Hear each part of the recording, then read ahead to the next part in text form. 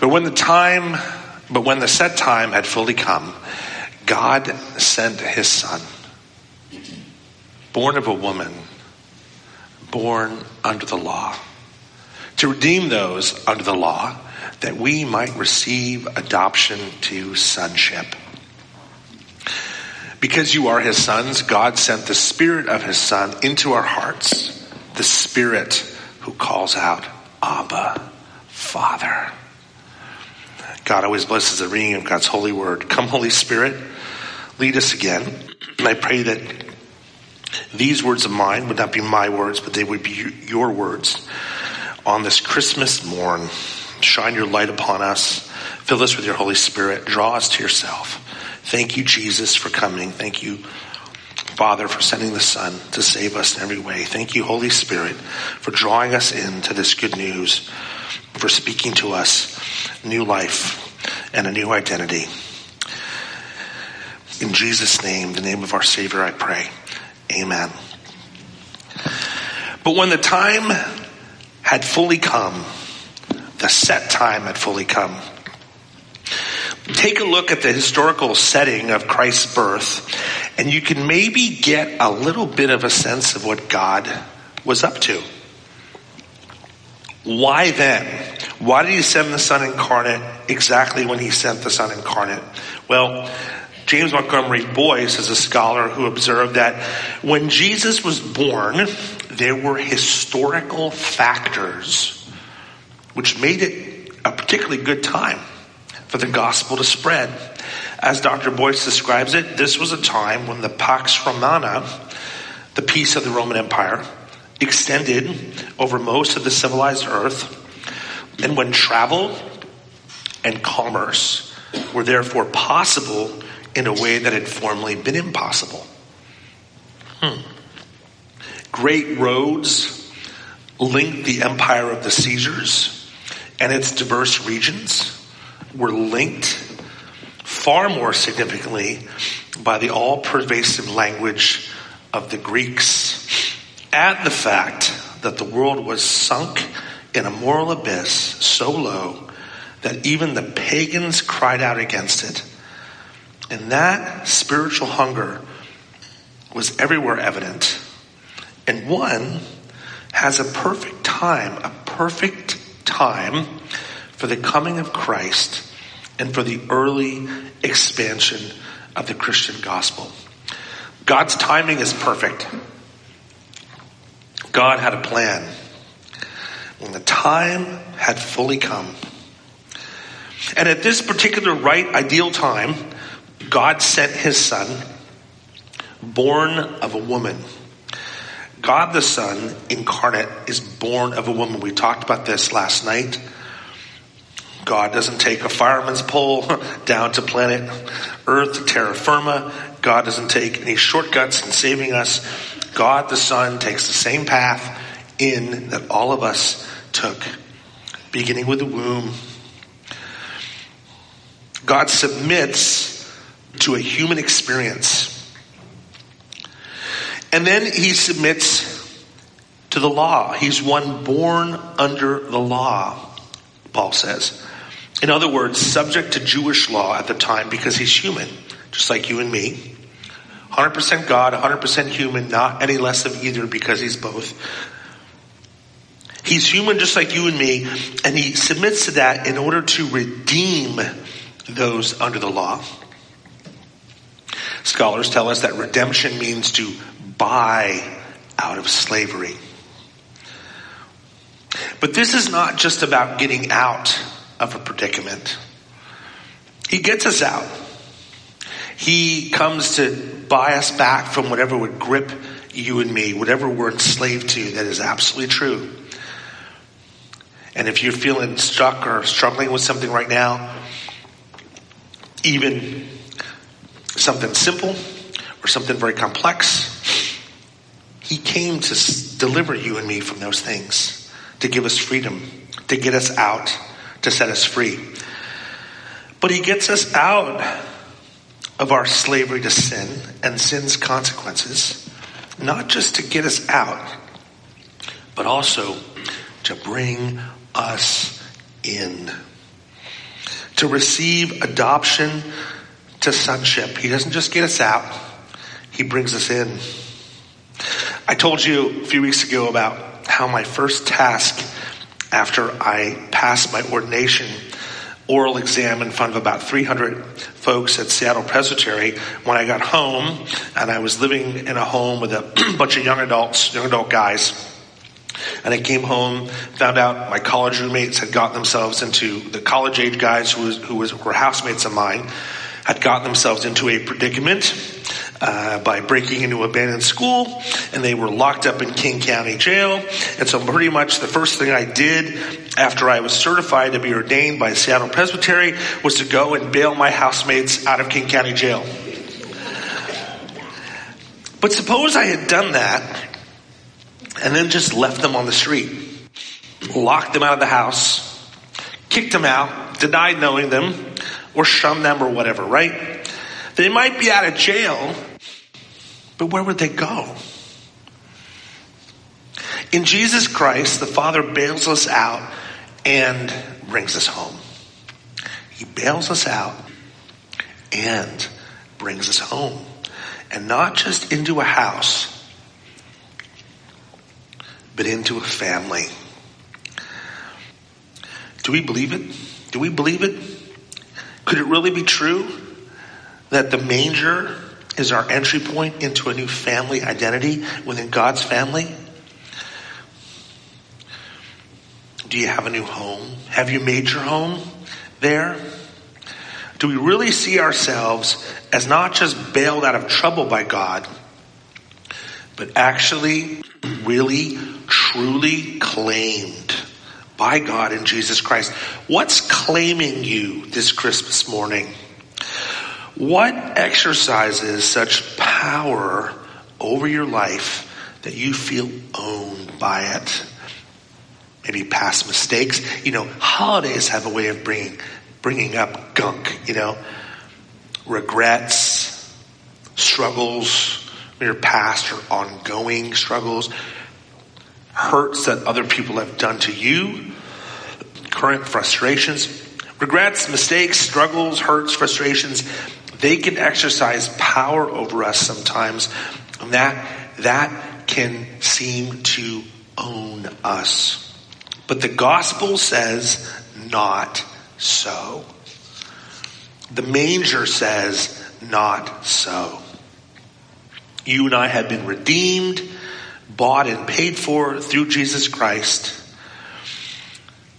If our regrets and mistakes and struggles and hurts and frustrations and addictions and sins, whatever, were prisons that would seek to lock us up, Jesus' birth, life, death, resurrection, and ascension as our King has permanently obliterated the bars and locks and the doors to such prisons. But we are not freed to merely wander the streets on our own. We have a new home. We have a new family. The manger is an entry point into our new family. We who are sinners through Jesus Christ become sons and daughters, adopted because you are his sons, verse 6 says. And at times, when it seems impossible to believe that, listen to what God does. Verse 6, because you are his sons and daughters, God sent the Spirit of his Son into your hearts, the Spirit who calls out, Abba, Father. I was at Princeton Seminary when Dr. James Loader was there. I never took a class from him, but I heard him once from outside his classroom, and I heard of him. And he was a Harvard educated. I think he was into psychiatry and theology. He was a brilliant man. And he would teach on development, human development from a Christian perspective. And he was so in touch with the Holy Spirit. Brilliant man, incredible mind, but he was so in touch with the Holy Spirit. He'd had a near-death experience. I believe he pulled helped lift a car off of his wife when they were in a car accident one time through the power of the Holy Spirit. He'd had some incredible moments with God and a deeply connected relationship with the Holy Spirit. And he would be lecturing in his class, and Dr. Loader would become so overwhelmed by the Spirit of God that he would just start to cry in his class. And one time he was talking about linguistic development in kids, and he was saying, "Mama, Dada," and then he said, "Abba," and he started to cry. The development spiritually that we have is not a closed system. It is not something that we as humans achieve on our own or grip our way up. It is a gift that God gives. The system has been torn open. It is no longer just us trying to claw our way to God. God has poked a hole in the cosmos and jumped into human skin through the baby Jesus, and through him now we have the Holy Spirit who gives us the Abba in our hearts, so that our kids and us as adults have that gift, much like Mary when she was overshadowed by the Holy Spirit and given the Son in her womb. We now, through the Holy Spirit, are given Abba, being able to call God Daddy from our hearts. God provides the Holy Spirit to give us this new identity. Whatever situation you are in, whatever your location, whatever your current struggle, we can constantly know who we are and whose we are by the Holy Spirit who lives in us. Because now, through the baby Jesus, the system is open, torn a hole in the sky, jumped down human skin, developed through a human experience in the baby Jesus. 100% God, 100% human. And now through the Holy Spirit, we can access the identity of also being God's sons and daughters. But it's through the Holy Spirit. It's a gift. It's always available. It's not based on how we feel, how we look, how good a day we had, our ability to achieve it or think through it or get to it on our own or reason our way to it. He has sent into our hearts the Spirit who calls out, Abba, Father, Daddy. And in our spiritual development, this is what Dr. Loader was getting at, and our spiritual development in parallel with our linguistic development, those words, Mama, Dada, Abba, as a gift coming in. We need the Spirit of God in our lives to be able to have that identity as being able to call God our dad, our daddy. I was with a bunch of college students. Years ago, I led an urban project in Portland in 2006. I had about 24, 25 college students with us, and we stayed at the Salvation Army Center. It was an amazing trip. Had a young man in our team who would always say, when he would start to pray, he would say, "Hey, Dad. Hey, Dad." Remember that. That stuck with me. Through the Holy Spirit, we call God Daddy. I love the end of the film, The Rise of Skywalker. Many of you know I'm a huge Star Wars fan. And you may or may not know the story, but the character Rey, who is brilliantly cast as the kind of the focal point of the story, as this bright light in this film, she's battling things inside of herself, and she's battling the evil Palpatine, who's the horrendous antagonist who lives in this world called Exegol. They got to go in there and take care of that so they can save the good guys. And so she's at the center of this battle. She is knocked down. Things look very dire indeed. And then there's this great moment in the film when she's laying there and she hears the voices of all the Jedi. who are speaking to her and saying, get up, Ray, get up, get up. It's like all the characters, and they bring back all these awesome characters from the film. It's like a community of saints, but in the Force realm, right? But there's a parallel there, and they're speaking to her and they're encouraging her. Those voices from her past, telling her who she is, encouraging her to get up. And then she gets up and she defeats evil in the climactic battle.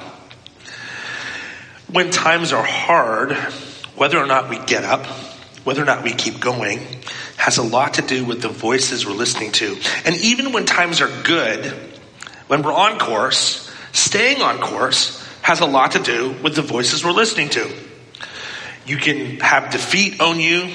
You can have success own you. Either of those things can be quite hazardous to your future and to your spiritual health, right? If anything other than God owns you. Well, though anything can capture us, things good and things bad, struggles and successes can capture us and we can lose our way. But God provides a way for us to stay in touch with the one main voice. Because of what has occurred at Christmas, the same Holy Spirit who overshadowed Mary and led to the birth of Jesus is now the way that God provides for us to hear the most important voice we could ever hear. The Holy Spirit in us calling out, Abba, Father. That voice becoming our voice. Listening and living into that voice is true freedom. Through Jesus Christ, through his coming as a child, we begin to embrace our identity as God's children. That is a lifetime experience, and we're all in it. Trusting that, believing in that, hearing that voice. This is the thing with Rey in the Star Wars saga, is that she's struggling with her identity. She's got this rough history, and she's also got this new thing, and she's battling. And really, that's all of us. That's the Christian life. That's Paul in Romans 7. I don't do what I want to do. What I don't want to do, I keep on doing. Am I going to live into the reality of who God has made me to be, or am I going to live into the old me? This is the struggle we all have. God has provided the voice in the Spirit for us to experience our sonship and our daughtership as God's. We belong to God. We belong to him now. That is what the baby Jesus means. Dick Hansen, our brother, went home to the Lord this morning at 7 a.m. He knew he belonged to Jesus now. Even in death, Jesus holds him. Our brother Wally Hamilton is in the hospital with some serious health issues.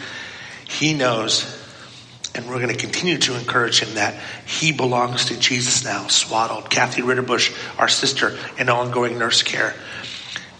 Through the Spirit, whatever is going on in her struggles to comprehend and hear, the Spirit can break through. The Spirit can tell her who she is. As we as God's people live together and make space in our lives, we daily can hear that same voice of the Spirit crying out, Abba, Father. And that voice becomes our voice as the Spirit comes over us. And we get up and we keep going. That is what Christmas has done for us. It owns us. It's God's way of owning us through his Son, Jesus. It's not just a nice moral story of love. It is that, but it's also God coming in and reaching into you and me and claiming us as his sons and daughters through his Son, through whom we become sons and daughters. And now the Spirit enables us to hear that and live in that no matter how we feel, whether we feel it some days or don't, good and bad, whatever. Make space in your life in this year. I know many of you do, and we can all grow in this, to listen for that spirit language of Abba, Father, so that you call God Daddy and know that you're beloved, Know that you belong to him no matter what. That is the path to freedom. That is what Christmas brings us. That is the greatest gift of all. The gift of our sonship and daughtership through the Son. We are sons of the Father and daughters of the Father, accessing that through the Holy Spirit. And that is the path to freedom no matter what. That is the ultimate Christmas gift. May it be so for you and for me, and may we hear that daily, unstoppably, unceasingly, through life's ups and downs and even through death itself. In Jesus' name, amen.